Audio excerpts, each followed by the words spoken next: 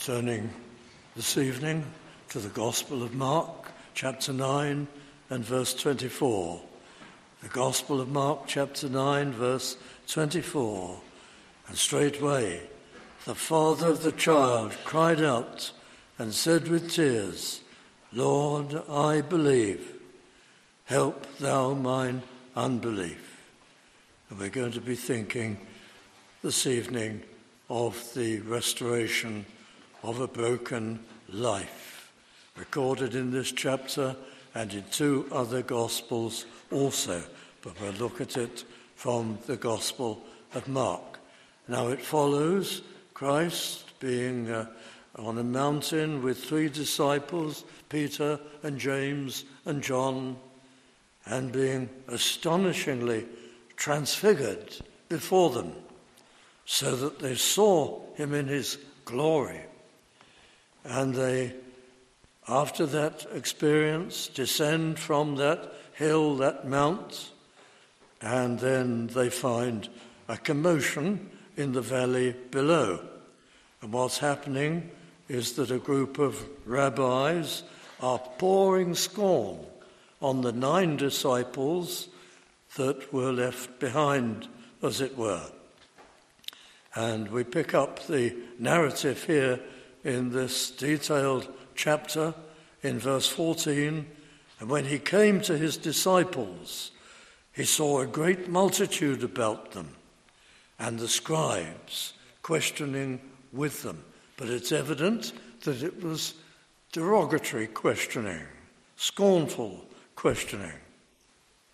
And verse 15, and I shall go through this in an expository manner this evening because it's such a wonderful miracle and illustration of the work of Christ in the souls of men and women.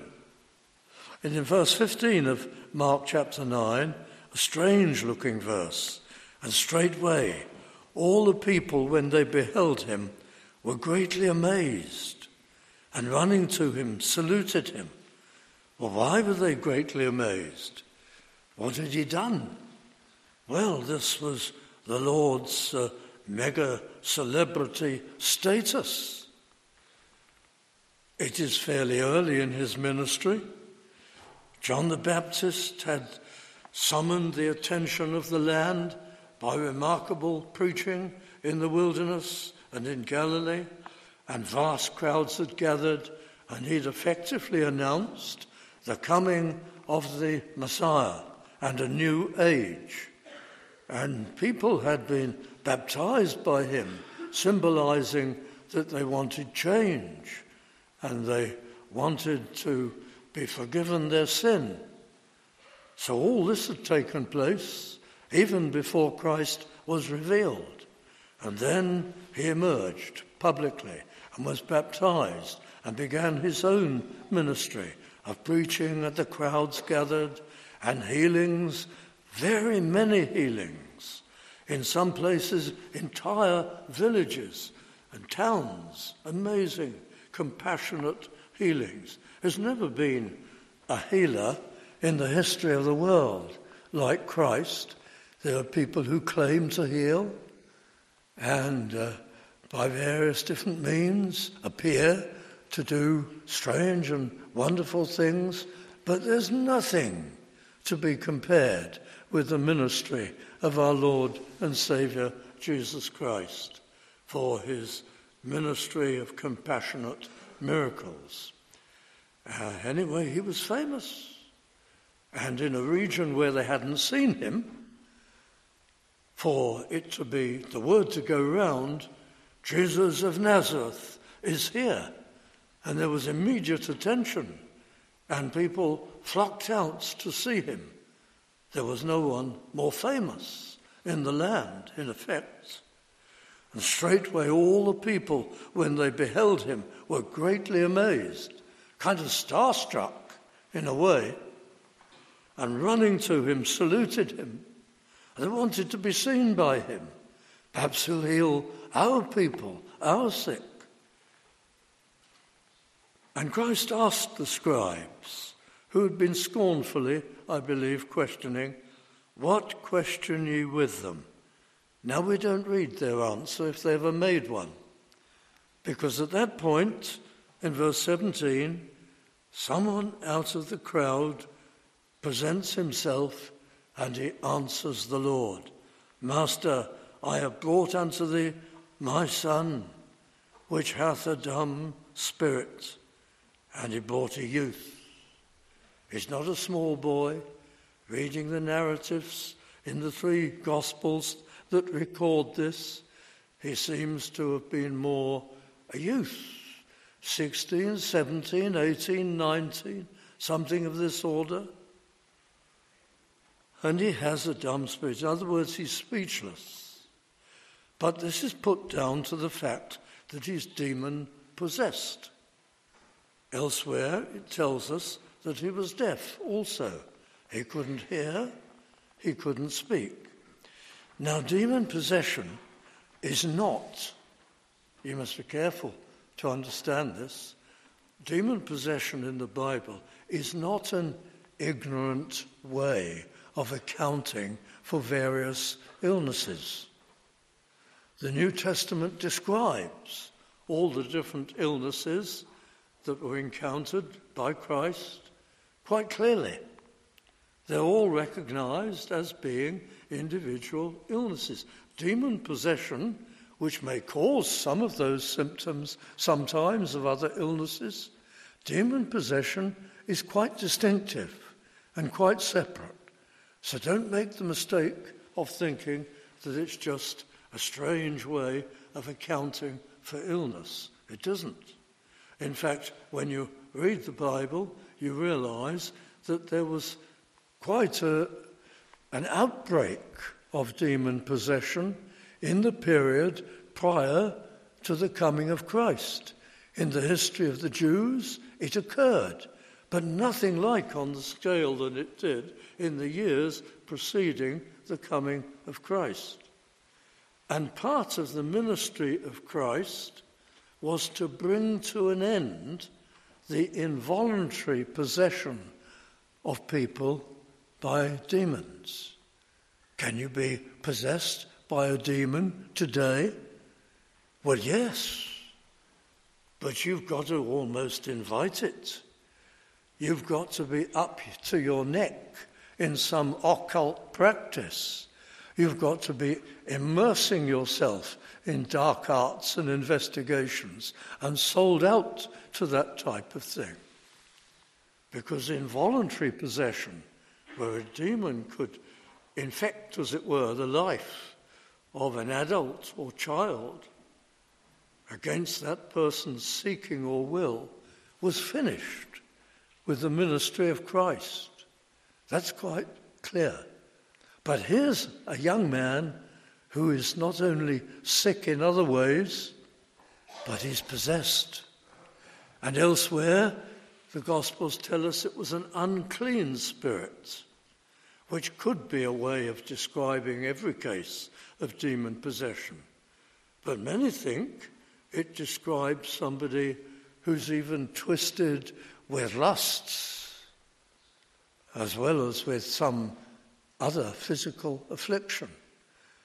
But this youth was certainly afflicted, and he'd been like this since childhood, which is another of the descriptions which makes us inclined to think he was a late teen, perhaps. Perhaps not much into adulthood, but at least a late teen. And the father describes his symptoms in verse 18. Wheresoever he taketh him, he teareth him. He has fits, and he foameth and gnasheth with his teeth. Fits, it looks like fits of great fury and rage and anger or frustration. And he can't live with himself. And he can't stand the people around him and his environment. But he doesn't understand and doesn't know what's the matter with him. And he can't express it. And he pineth away. He doesn't eat, literally. So he's a shadow of what he should be. And he's wasted. And I spake to thy disciples, that they should cast him out, and they could not. They tried, evidently. They tried, but they were ineffective. And Christ answered them. Verse 19, O faithless generation, how long shall I be with you? How long shall I suffer you? Bring him unto me. The more he healed, the more he demonstrated his divine power, the more there were people who could not trust in him. If you can help me, this man said, if you can help us, if you can do anything. He wasn't sure. He approaches Christ. It's a kind of long shot. He doesn't fully believe that he's the Messiah, long promised, long prophesied in the Old Testament. They brought their youth to Christ. Verse 20. Actually, the Greek verb translated there, brought, literally is they carried. And it rather implies that the youth didn't want to come. But certainly, if he'd been walking under his own power, he would have soon turned aside and been thrown down. So they carried him. They brought him unto him. They carried him unto him. And when he saw him, this is the youth, straightway the Spirit tear him. He had a massive fit, and he fell on the ground and wallowed, foaming. And Christ asked his father, verse 21, how long is it ago since this came unto him? Christ didn't need to ask that, of course. He knew the answer already. He knew all things. The question was asked so that the answer should be heard by the bystanders, such as were there, and recorded for us that this case had been incurable since childhood, of a child. And verse 22, he elaborates, there's tremendous self-harm. Oft times it hath cast him into the fire and into the waters to destroy him. But if thou canst do anything, have compassion on us and help us. How had he been saved from these occasions? Well, presumably the family or others had plunged into the water or somehow dragged him from the fire that he'd thrown himself into, and he'd survived. Can you imagine what this youth looked like? Sunken cheeks, white as a sheet, drawn, bruised probably. The effects of all these fits, and pining away. And the man says, have compassion on us. The Greek's very powerful. Oh, may you be moved in your bowels, is the graphic language of the Greek. Show deep sympathy to us, Master, Rabbi, and help us. It's his way of saying, it's only pity will cause you to help us. We have nothing to bring, nothing to offer, no merit to speak of. We are not special people. We have no accomplishments, no deserving of any kind. Master, just out of the goodness of your heart, help us. And Jesus said unto him, if thou canst believe, all things are possible to him that believeth. And that's absolutely true. That is to say, if you believe the right thing, if you believe in Christ, that he's the Son of God, that he's the creator of all worlds, that through Christ, the second person of the Trinity, according to the Scripture, God created everything that is made. He is the one for whom everything was made. And he is the Saviour of lost men and women alienated from God. He is the only hope for the forgiveness of God and for eternal life. Because, as we constantly explain, God cannot forgive sin. God cannot overlook sin. He is a holy God and an entirely just God, and sin must be destroyed by punishment. God cannot contradict his own infinitely holy nature. It cannot be done. Therefore, if God is going to forgive us, he must come himself and be a man and take our punishment and feel it as we should have felt it. And Christ came, the God-man, and suffered on Calvary's cross the eternal punishment of all those who in the history of the world would believe in him and rely on him. Jesus said, all things are possible to him that believeth in Christ, believeth in him, believeth in his power and his love, believeth in what he has done to secure and purchase salvation for us. If you believe sincerely with all your heart, we're going to find you can still have doubts.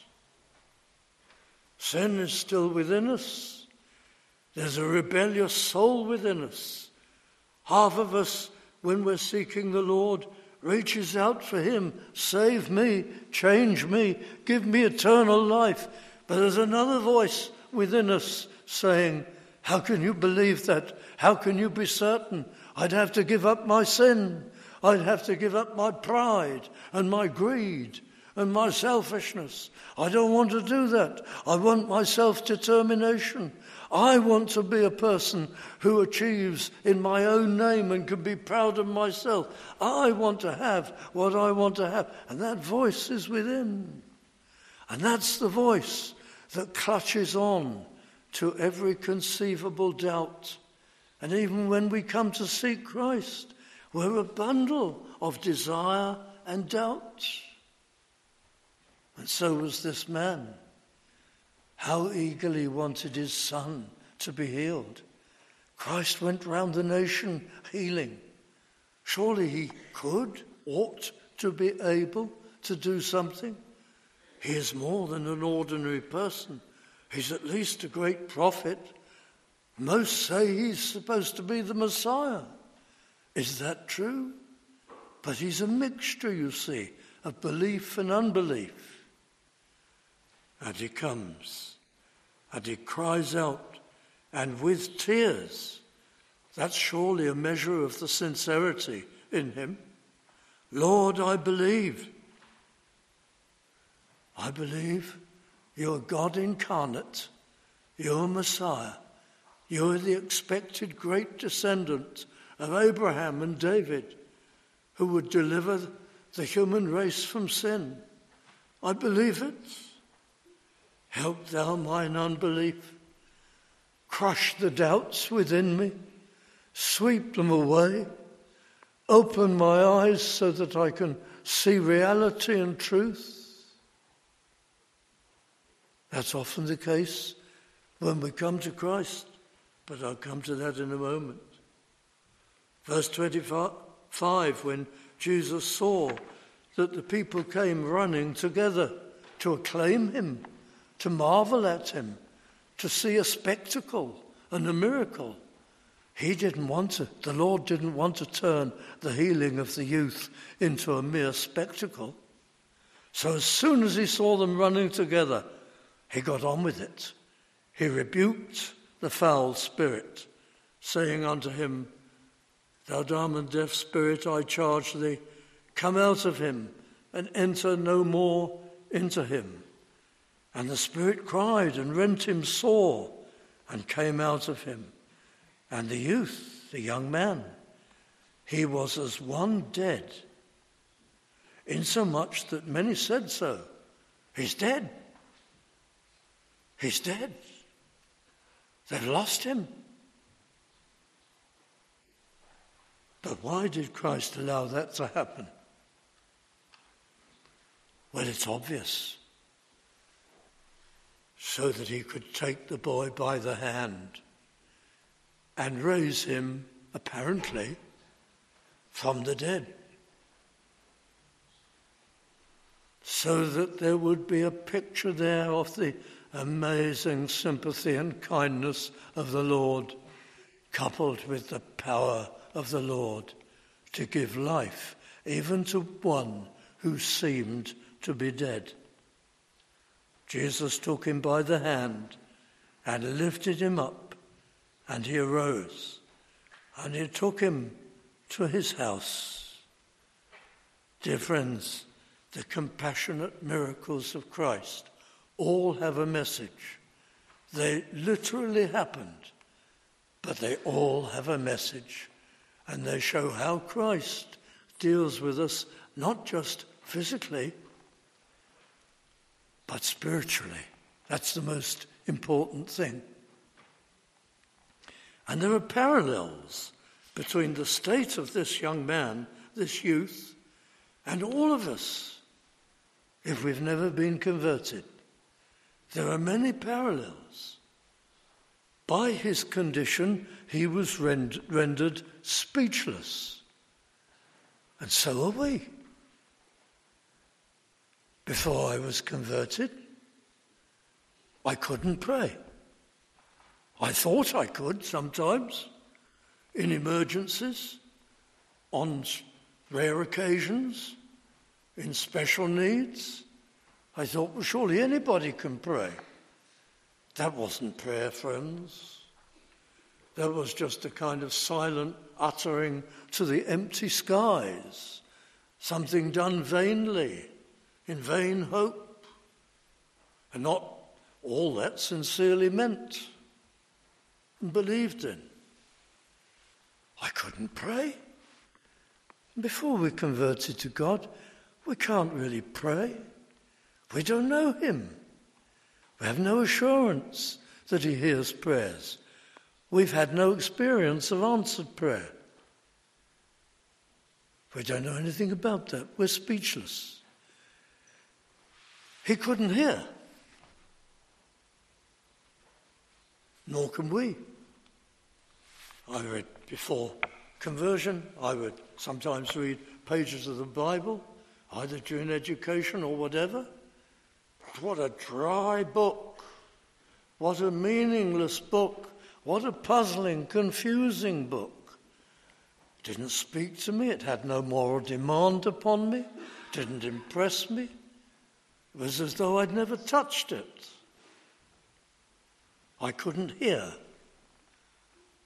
perceive, grasp the word of God. You come to God, you trust in him and believe in Christ and pray for forgiveness and ask for new life. And all part of the process is that you're given illumination, light by God. And suddenly the scriptures come to life. And why did I never see this? There's their tremendous unity and their message and their depth and their consistent nature and their wonder. I never saw it before. And I see my Saviour here in the scripture, prophesied in the Old Testament, recorded in the New. Oh, friends, what a transformation. And when I pray, I have the assurance that God hears my prayers, and he certainly answers them. And every Christian will tell you the same. The experiences of answered prayer down through the years. Why, dear friends, it's life from the dead. Christ took the youth by the hand and lifted him up. And look at that boy, wallowing on the ground, teeth gnashing, always in a rage. You couldn't communicate with him. He couldn't do anything. What a terrible state to be in. His parents must have grieved hour by hour. But that's us viewed spiritually before we're converted. We don't worship, we don't study God, we don't understand him, we're not thrilled by him, we don't know his plans, we don't know his ways, we're cut off from him. We're furious if people talk to us about him. We don't want to hear too much of that. We shy away, like the youth, gnashing his teeth in frustration, unable to communicate with anyone. There are parallels between the tragic state of the young man and his condition would throw him into the fire and into the water. And so it is with us. Before we find God and we find conversion and we know Christ, we're constantly doing things which will be fatal to our souls and take us further away from God and bring us more deeply under his judgment and banish us from eternal bliss and heaven. Self-harm spiritually is the order of the day in almost everything we do. We get worse in our pride and selfishness and all other things that may be the matter with us and wrong with us. So there are parallels. When you look at this miracle, what the Father does tells us what we should do. He sought help. We need the help of God, his forgiveness, reconciliation with him, new life. He sought it. He believed. That's what we must do. Trust and believe in Christ and ask him for mercy. We don't deserve it, but ask him, pray to him for life and mercy. What happened to the boy shows us what God does. The boy needed total transformation. He needed total healing. He couldn't hear, he couldn't speak, he couldn't act properly, he couldn't communicate, he couldn't do anything. Almighty God had to do it all for him and deliver him. And that's conversion. Strangely, we must come, we must seek, we must ask, we must trust Christ, we must consent to his rule, we must give ourselves to him, ask him for salvation, but it's all a work of God. We are hopeless, lost sinners. We depend upon Christ, that he died on Calvary to suffer for all those who would ever be forgiven and saved. And we must trust, depend upon him. He will change us. He will transform us.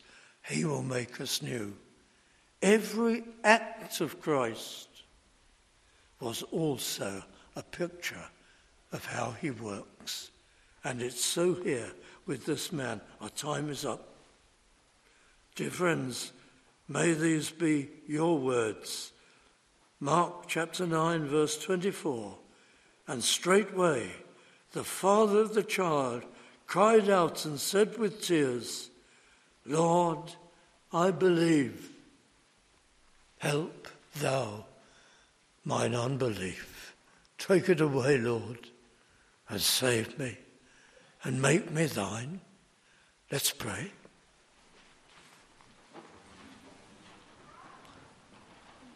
Oh God, our gracious Heavenly Father, deal graciously with us. Help us and draw us if we have been resistant to thy loving kindness and to thy grace, resistant to the very mention of thy name. O Lord, melt our hearts, show us our great need of salvation, and draw us near in thy mighty love. We ask it in the name of Christ, our Saviour. Amen.